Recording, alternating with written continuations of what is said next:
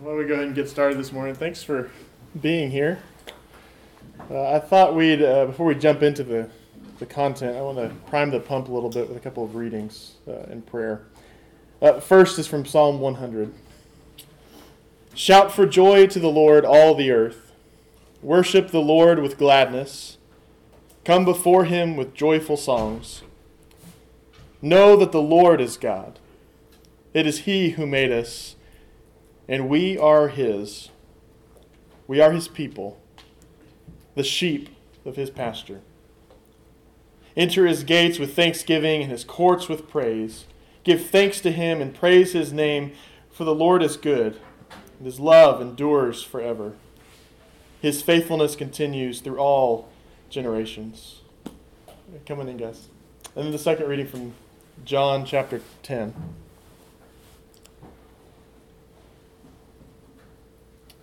John chapter 10, verse 14. I am the good shepherd. I know my sheep, and my sheep know me. Just as the Father knows me, and I know the Father, and I lay down my life for the sheep. I have other sheep that are not of this sheep pen. I must bring them also. They too will listen to my voice, and there shall be one flock and one shepherd. Let's pray together.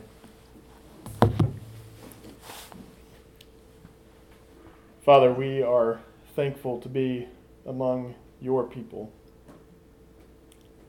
to be counted among your flock, to have you as our shepherd, the one who leads us beside quiet waters and gives rest to our souls, who comforts us even in the shadow of death.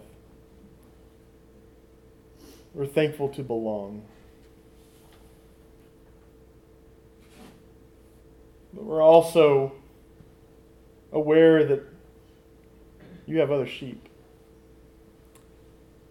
people who don't belong. I pray that you give us eyes and hearts of concern for those who long to be a part of your flock, but have found themselves on the outside. It's in Christ's name we pray. Amen. Hey, come on in. So there are some words that we use that we overuse. And because we overuse them, we lose touch of what they originally meant. And so, as an example, this one word that this has happened to is the word literally. Literally is supposed to mean not figuratively, right? So as an example, right, if you tell your little daughter playing softball to keep her eye on the ball, you are speaking figuratively. If you were speaking literally, you would ask her to take the softball and place it against her eyeball, right? But we've changed the word literally. Start using it almost as a way to emphasize something. I literally could eat an elephant. No, you can figuratively eat an elephant. You cannot literally eat an elephant. My favorite example of this was at ACU Chapel one day. There was somebody who got up to lead the prayer, and during the prayer, he said, Father, we love you so much, and I just pray that you would literally set our hearts on fire for you, which I'm thankful that God didn't answer that prayer. I can imagine God up there listening. Okay, Uncle Joe's heart surgery. Bless this food to our bodies. World hunger. Spontaneous human combustion. What is wrong with these people? But we've lost touch of what this actually is supposed to mean. And I think something similar has happened with the word lost.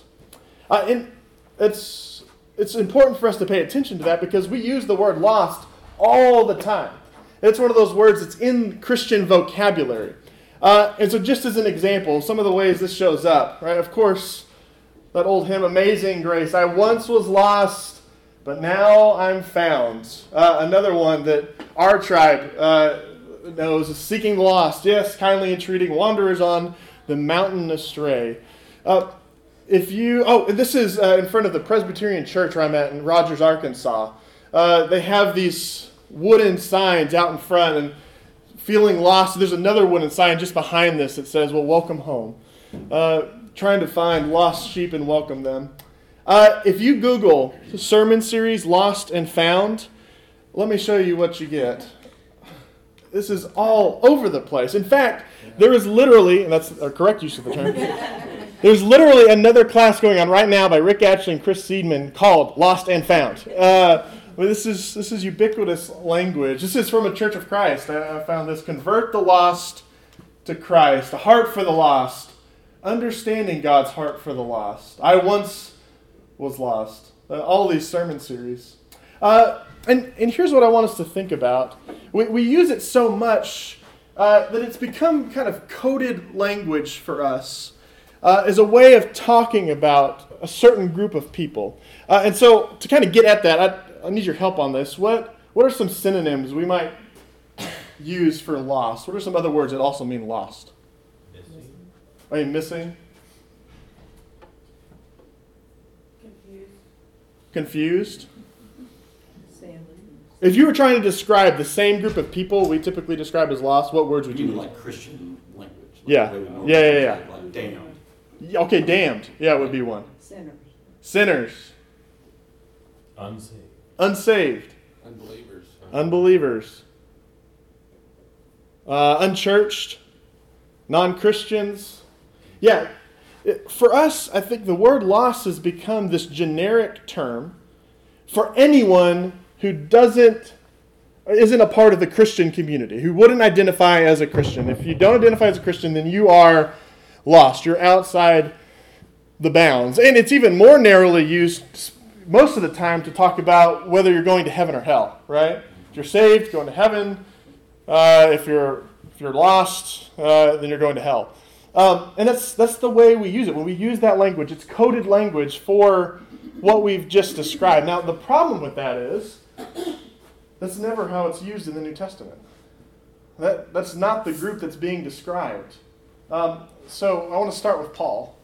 I want to show you every usage of the word lost in the letters of Paul. You ready? There it is. Paul never uses that word to describe a group of people. And that is fascinating to me. Because you would think the people that Paul is dealing with would be exactly the group of people that you would describe as lost, right? He's the apostle to the Gentiles. He's dealing with people who were worshiping idols and getting drunk on Saturday night and sleeping with prostitutes. And one point in 1 Corinthians, he literally, again, I used it right correctly, he literally has to tell them that incest is wrong. These people, if anybody's lost, surely it's the people that Paul is talking to. But he never uses it because it's referring to something else. So there's 4 times the word shows up in the New Testament to describe a group of people. All of them are on the lips of Jesus.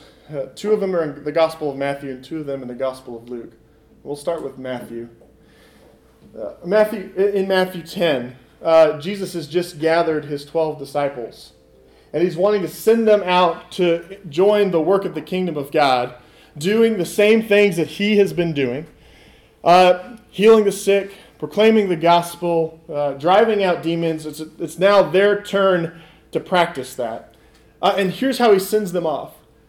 The 12 Jesus sent out with the following instructions. He says, "Do not go among the Gentiles or enter any town of the Samaritans.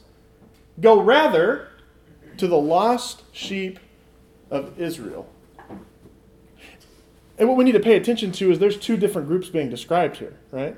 There's the Gentiles and the Samaritans, those who are outside the community. And those are the people that Jesus doesn't describe as lost. The people that he describes are lost are those that were somehow connected with Israel. He's going to the lost sheep of Israel. And in this section, in Matthew 10, some of the hardest sayings of Jesus appear. He says, you're going to be dragged in front of the Sanhedrin, and if you don't bear your cross, you're not worthy of following me. I've come to bring a sword, not peace. There's going to be strife between father and son and mother-in-law and daughter-in-law, all this conflict. And he says, don't be afraid of those who can kill your body. He has to say all of that because he's just sent them out to go after the lost sheep of Israel. In other words, he sent them out to their own people. And they're going to be troubled by what they're seeing. And there's going to be conflict between them. Something similar happens in Matthew 15. Leaving that place, Jesus withdrew to the region of Tyre and Sidon. A Canaanite woman from that vicinity came to him, crying out, "Lord, Son of David, have mercy on me. My daughter is demon-possessed and suffering terribly." Okay, again, this is an outsider who's found Jesus, this Canaanite woman, not a part of the people of God. And Jesus tells her, it keeps going. Jesus did not answer a word, so his disciples came to him and urged him, "Send her away, for she keeps crying out after us." He answered, "I was sent only to the lost sheep of Israel." It's that same phrase from Matthew 10. I didn't come here to serve the Canaanite in this moment. What I came here for was the lost people, the lost sheep of Israel. And this is the same thing we find in the Gospel of Luke as well. It's the same group being described. In Luke 15, this is the first time it shows up in the Gospel of Luke. And this is that famous sequence that, the lost coin, the lost sheep, the lost son, the prodigal son. All of them are these parables, these metaphors for getting at this group of people. But that section opens with this. Now the tax collectors and sinners were all gathering around to hear Jesus. But the Pharisees and the teachers of the law muttered, "This man welcomes sinners and eats with them." Then Jesus told them this parable, and then he tells them those three parables. Lost sheep, the lost coin, the lost son. And that's his defense of himself. When someone asks, "Okay, why are you hanging out with those people?" his response is to tell these stories. The Pharisees are troubled by who he's hanging out with. Now, why is that? Well, it's because those are outsiders. They used to belong to the people of God. Zacchaeus, we'll get to him in just a little bit. He's a tax collector. The sinners, right?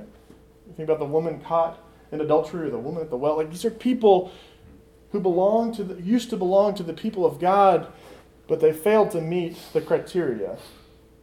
They failed to meet the community standards, and so all of a sudden they find themselves on the outside. And the Pharisees are comfortable with that. They shouldn't belong to us. They broke the rules. They are sinners. When they look at the people Jesus is hanging out with, what they see is a cancer that needs to be surgically removed. They see a contaminant that might mess up the water and poison the water for everyone else. They see rebels who are setting their face against God. Right? That's what they see when they see the people that Jesus is hanging out with. And Jesus says, okay, now this is how we need to see them. They're not a cancer. They're not contaminants. They're not poison. What they are is lost. Right? You only lose something that you used to have. Right? That's what Jesus wants us to see. That's what Jesus wants the Pharisees to see. You used to have them. Why are they on the outside? You've lost them. This is the way the Pharisees look at it. This is from a cartoon by David Hayward. Whoa, whoa, whoa. Hold it right there. He wasn't lost. We kicked him out. I think that gets at the spirit that Jesus is trying to confront. Right? And that stands opposed to the way we typically use that word, right? The way we use the word is coded language for any outsider. It's our way of kind of politely saying, even though it's not all that polite, of saying you don't belong to us. Right? It's a way of othering those people. Those don't belong. And Jesus uses it for the exact opposite reason. He's trying to get them to see, no, they actually do belong. And somehow they've found themselves on the outside by things that we have done, that the community has done. We've built walls and barriers that have kicked them out. Zacchaeus is kind of the preeminent example of this. And anytime we talk about Zacchaeus, we need to also hold in our minds the passage from Luke 18, the rich young ruler, as this kind of foil to Zacchaeus. Because who is the rich young ruler? Well, he is the ultimate insider. He should be, at least. The kingdom of God belongs to such as these. Right? What do I have to do to inherit eternal life? Well, follow the Ten Commandments. You know them. And he tells them, I've done all of that since birth. That's who I am. I'm fully committed to this way of life. I'm a law follower. And then Jesus tells him, well, okay, you need to give everything away. And that's when he goes away sad. And he discovers himself, surprisingly, outside the kingdom. That he couldn't quite get there. The very person you would expect to be at the very center of the community. This pillar. Someone who's reached high status within that community. Finds himself on the outside. Meanwhile, Zacchaeus shows up. Zacchaeus, the tax collector, not just tax collector, chief tax collector. Which means he is getting rich on his own people's oppression. Right? The soldiers that are marching around Judea and keeping Israel oppressed are paid by the money that Zacchaeus collects. Those opulent palaces that the Roman governors are living in, at the very heart of Jerusalem, next to the temple, they're built with the money that Zacchaeus collects. The crosses, even, that they use to smack down any hint of rebellion, that's paid for with the money that Zacchaeus collects. And meanwhile, he's living it up. He's high in the hog. And so you can understand why his people would want him on the outside. You don't belong. You've crossed that line. You chose your side. So you don't belong to us anymore. But then we hear this story. Jesus entered Jericho and was passing through. A man was there by the name of Zacchaeus. He was a chief tax collector and was wealthy. He wanted to see who Jesus was, but because he was short, he could not see over the crowd. So he ran ahead and climbed a sycamore fig tree to see him, since Jesus was coming that way.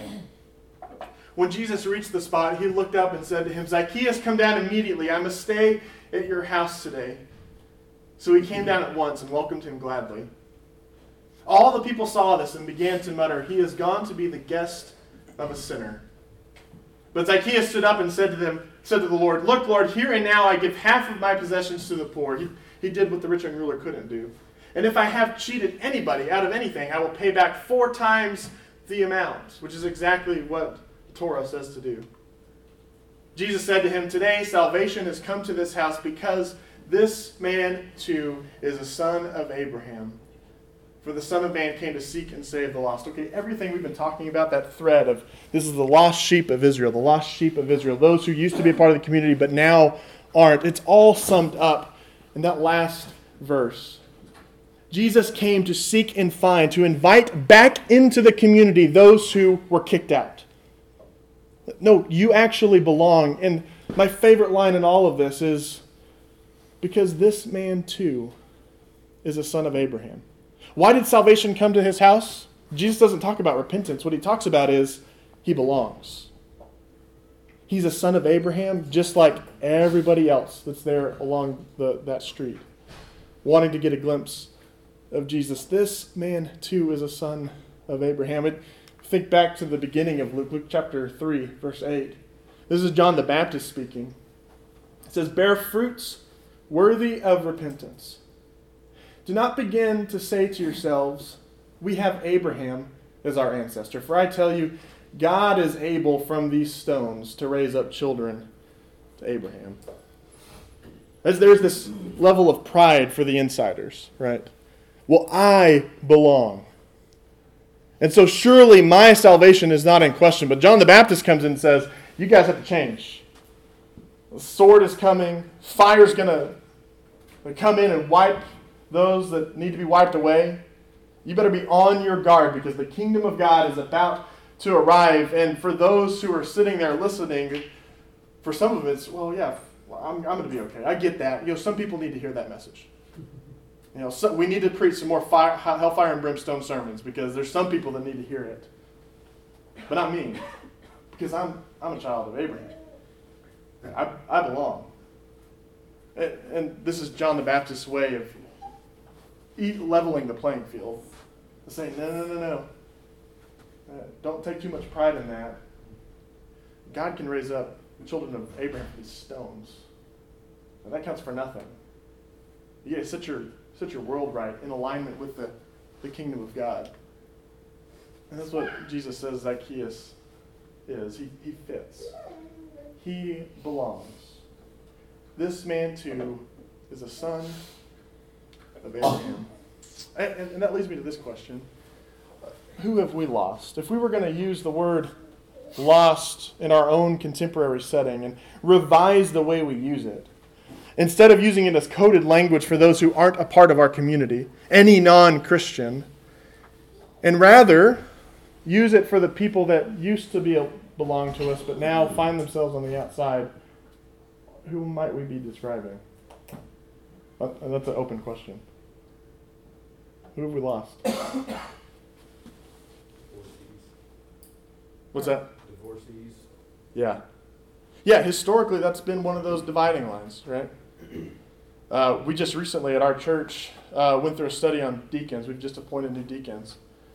And that was the big issue that we had to study before we appointed them. There was a few men that seemed like they would be great deacons, but they had been divorced and remarried. And so we had to think through that. And previously, that conversation probably would have ended a very different way, but the church has come to a place to welcome those. Yeah. The next generation. Yeah. Yeah, I want to unpack that a little bit more. She said the next generation. Because I think there's so many young people who are finding their way out of church, who are showing themselves out, who feel like they don't belong anymore. I have a friend who he just recently left our church, and he's just the prototypical. I mean, he's older than me, but he's a prototypical millennial. He wouldn't admit that, but he is because he's troubled by our history with racism, and he wants us to think through our how we worship. Right? There's things that he's learned from other Christian groups that are really valuable to him, that have shaped him, but we seem so resistant to them. Thinking about the way we structure our worship, that we're losing people. Yeah, good. Others we've lost?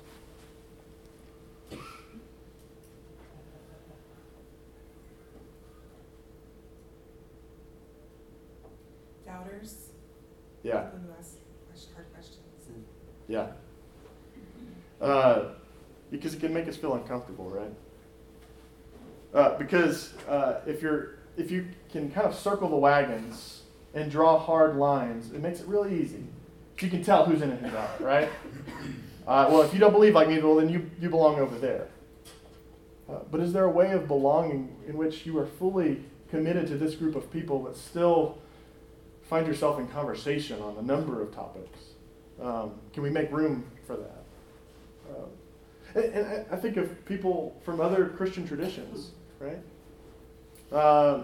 We have some dear friends who recently left a church because they had been brought up in a Presbyterian church. Children were baptized as infants. And we drew a hard line on that. That hadn't been there before. And churches of Christ have sometimes done that, right?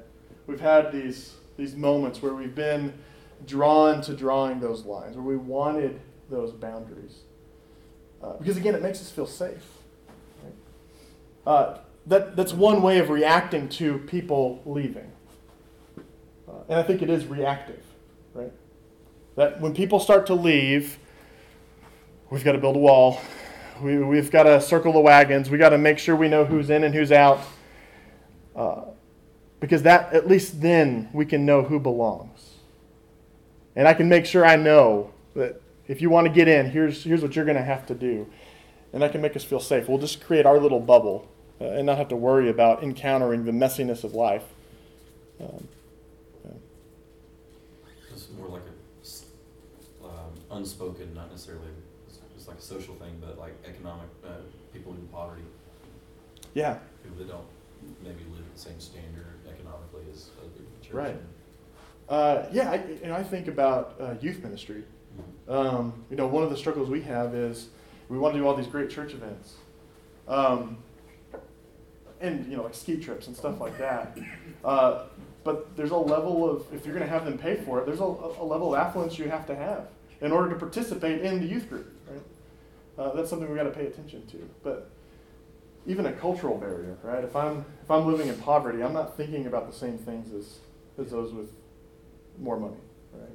I have different concerns.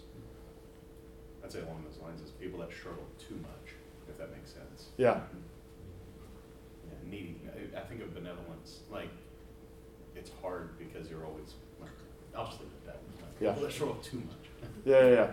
No, that's an issue in a lot of small groups, right? I've seen people leave small groups because there were so many needy people that were there, and it just felt like there was this draining experience, right? How do we welcome those who have great needs? Do they belong to the community? Can we find a way to invite them in? I've talked to elderly folks who feel dispossessed in their own churches, who feel like they used to have a voice. They helped build this church, but now I don't have the influence I used to have. And they feel like outsiders in their own community that they helped build. That's just something I want to pay attention to as well. David, so another group that I didn't realize until just recently is like the adult single, like the church is so built around married couples and families that we forget about. It's not really built for people who are single. Right. Yeah. And we'll even, some churches will even say we're a family-oriented church. Yeah. That we're going to build our systems around the nuclear family, right? Which is so fascinating given the history of the Christian tradition. It used to be the celibate was, esteemed, right? The single person was esteemed. There was one church father who said, I'm okay with marriage because they might have children who are celibate. Right? And that was his pass on marriage. But yeah, we've completely reversed that, right? That marriage and family is held in high esteem, and it's hard to find room for anybody else. Homosexuals are Dear friends of mine who are just as steeped in their churches as I was growing up, who deeply love it, who are fully committed to their churches and been shaped by the gospel, but feel like they have to choose between having a loving relationship with someone and their faith. And regardless of your stance on that issue, I think we can all empathize with that impossible decision that so many are in. We talked about this on Sunday at our church, how we're losing a bunch of young people just because of that kind of thing, because a lot of the young people these days have relationships with homosexual friends.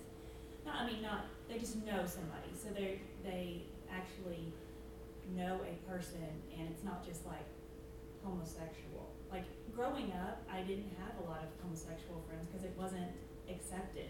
Right. You understand what I'm saying? So Right. now it's accepted, and so our kids have these friends, and they wonder, why aren't these people accepted at our church? And then they just kind of go, done with that. Yeah. And a lot of times we just avoid the topic. Exactly. Right. Because we realize how messy it is. I think of people of color. Right? I look out at a church that's almost completely white, and that didn't happen by accident. There were lines that were drawn that made the church look that way. That we've got to reckon with. Yeah. David, this probably sounds silly out here, but it's true. In the deep South evangelical culture, anyone of a non-conservative political bent doesn't find much of a home in church. Yeah. Our Democrats welcome in your church openly. Open Democrats. Yeah. Is it a safe place for whatever political leaning? Right. those released from prison. Oh, Yeah. Absolutely. I think of mental health issues. I've been in conversation with a guy recently who's just come back to church.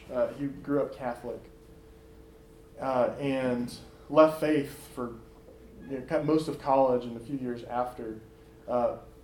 And partly because he had questions, there was some doubt there, but a lot of it was connected to depression and anxiety. That just the church didn't have the resources for that. And there wasn't a place where he could kind of sit in that darkness and still feel connected to a church that would welcome him. Right? That's one of those we often try to keep at arm's length because it makes us feel uncomfortable. Those are people who are often lost. And I don't think it's an accident that he's finding his way back to church after he's worked through a lot of that. But now he can connect to faith again. I hate that was the story. So you notice in the story of Zacchaeus, Jesus welcomes Zacchaeus before he repents. Right? Because often that's the rebuttal when we start talking about this. Well, we want to welcome everyone into the church. Well, but you got to repent. I agree. There's repentance. That has to be a part of the story. But for me, so often, repentance has come on the other side of welcome. That it was welcome and belonging that gave me the space to finally repent, to change my ways. Right? The churches that have most helped me are the churches that welcomed me as I was and gave me room to grow. And people in my life that would challenge me in a relationship of love. The people that I go to when I'm struggling with something are not the people who want to hear the hellfire and brimstone sermons. It's the people who have wrestled with their own sin. And because of that are a safe place to go to. Where anything I would say would not be shocking to them. It wouldn't break the relationship. Those are the relationships that help save me. Right? And the sermons that have been most helpful to me have never been those condemning sermons. Let's draw a hard line. You've got to change your ways. It's always those who've tried to convince me that God is so full of love that He would do anything to come and get me. Right? That's the move if we want to see repentance. So I love this scene from Les Mis. It's towards the beginning of the movie. I'll let you watch it. Then or maybe I'll let you watch it.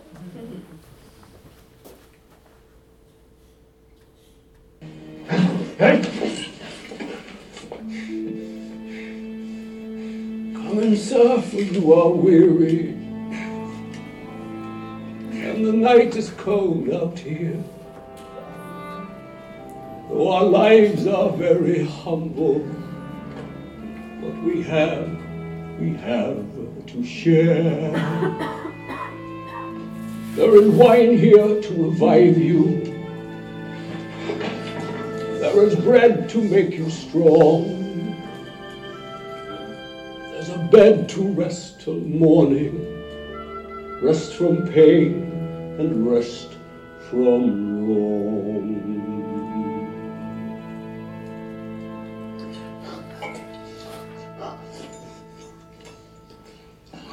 Bless the food we eat today. Bless our dear sister and our honored guest.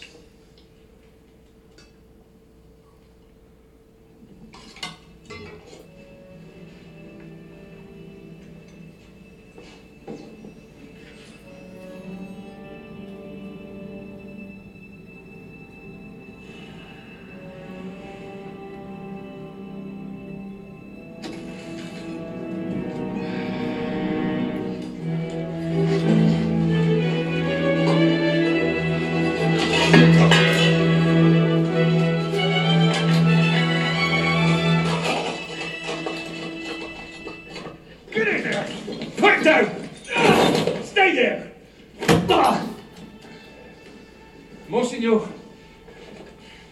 we have your silver. We caught this man red-handed. You had the nerve to say you gave him this? That is right. But my friend, you left so early. Surely something slipped your mind. You forgot. I gave these also. Would you leave the best behind?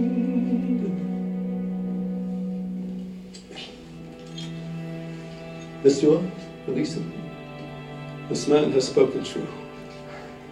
I commend you for your duty. Now God's blessing go with you. But remember this, my brother. See in this some higher plan. You must use this precious silver to become an honest man. By the witness of the martyrs, by the passion and the blood, God has raised you out of darkness. I have saved your soul for God.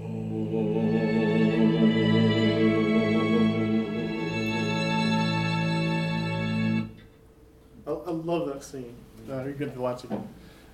Just one of the most beautiful. I'm not a big musical guy, but that's my favorite scene in a musical. That doesn't say much, but it is my favorite. Yeah, because here's this moment where he's clearly done wrong, right? He's just made a decision. And previously, he was already in prison, but he's clearly made a decision that would put him on the outside of the community, right? He stole, and he didn't just steal. He stole from the church. But in this moment, he meets forgiveness. He meets welcome. I love where he talks about the honored guest, right? This is our honored guest. He belongs here. We're not just tolerating his presence with us. No, he belongs here.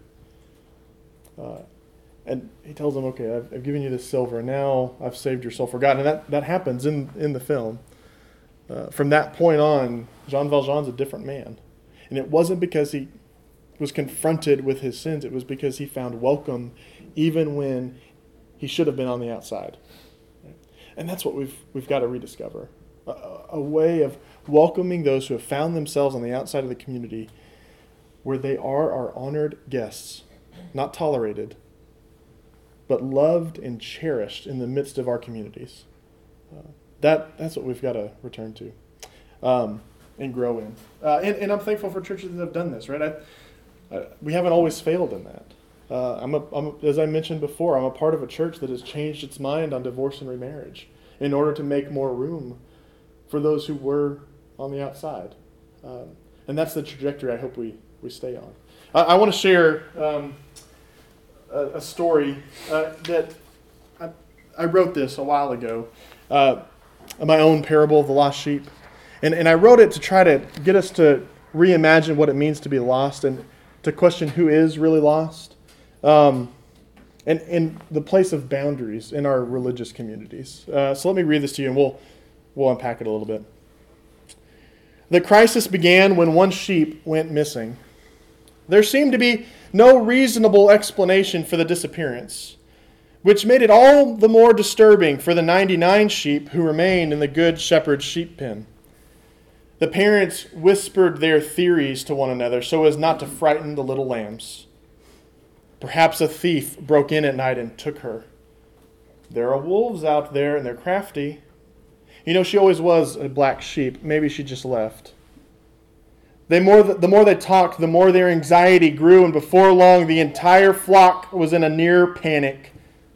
Eventually, an elderly ram decided he needed to say something in order to calm everyone's nerves. He gathered the whole flock together on the greenest patch of grass near their picturesque pond and began to console them. Remember, he said, the Good Shepherd brought us here years ago. Have you forgotten what it's like on the outside? A murmur of shared trauma spread through the crowd. Do you remember what our old lives were like when we had to fend for ourselves? We lost sheep every day to wolves, to mountain lions, to thieves. We were miserable until the Good Shepherd came into our lives. He saved us. And one of the oldest ewes who had lived through those terrible years shouted, Amen.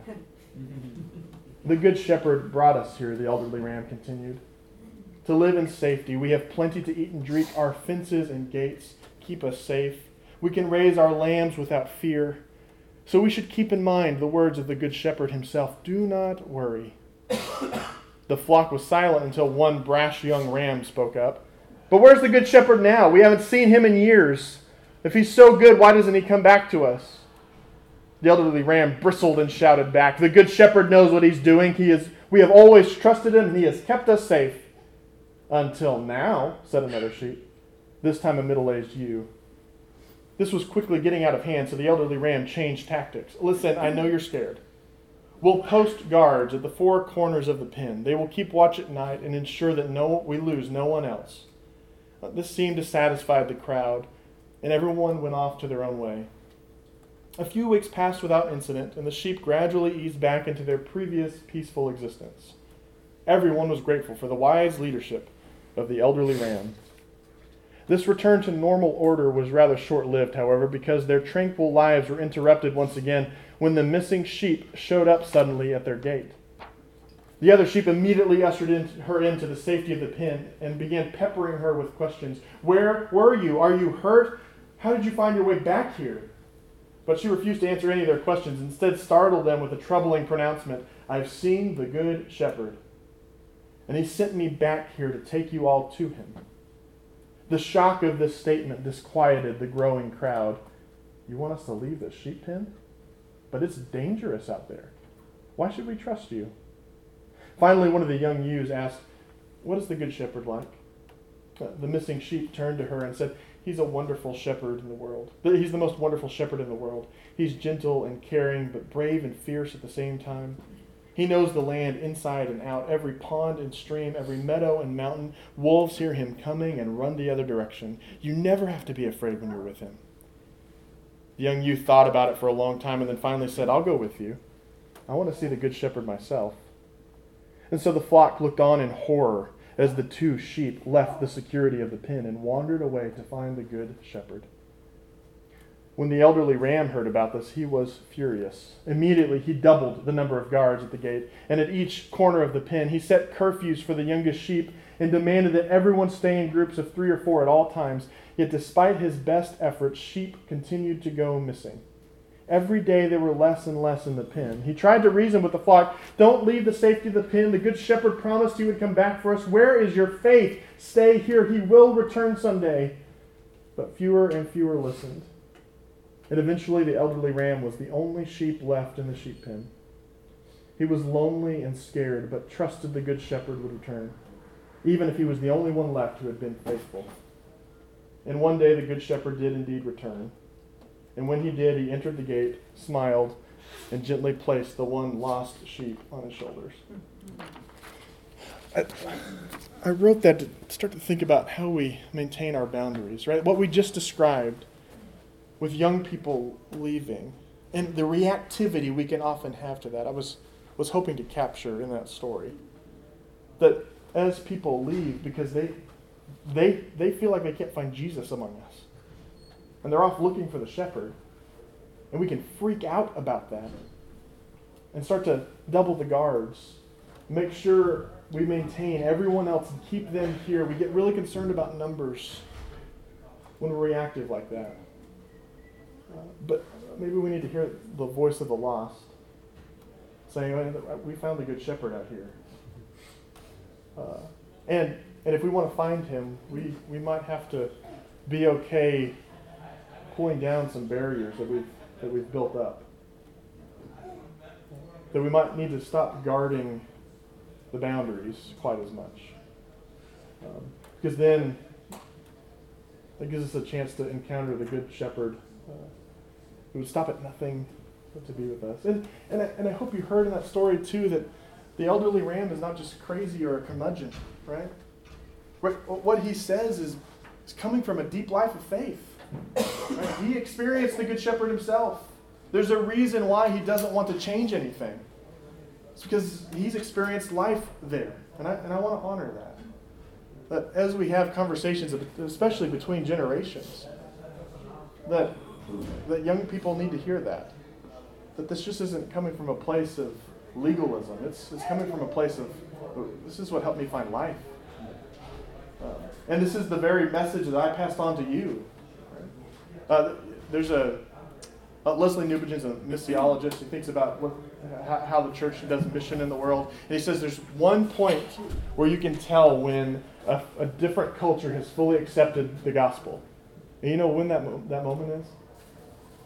It's when they start arguing with the missionaries. Right? It's counterintuitive, but it makes sense, right?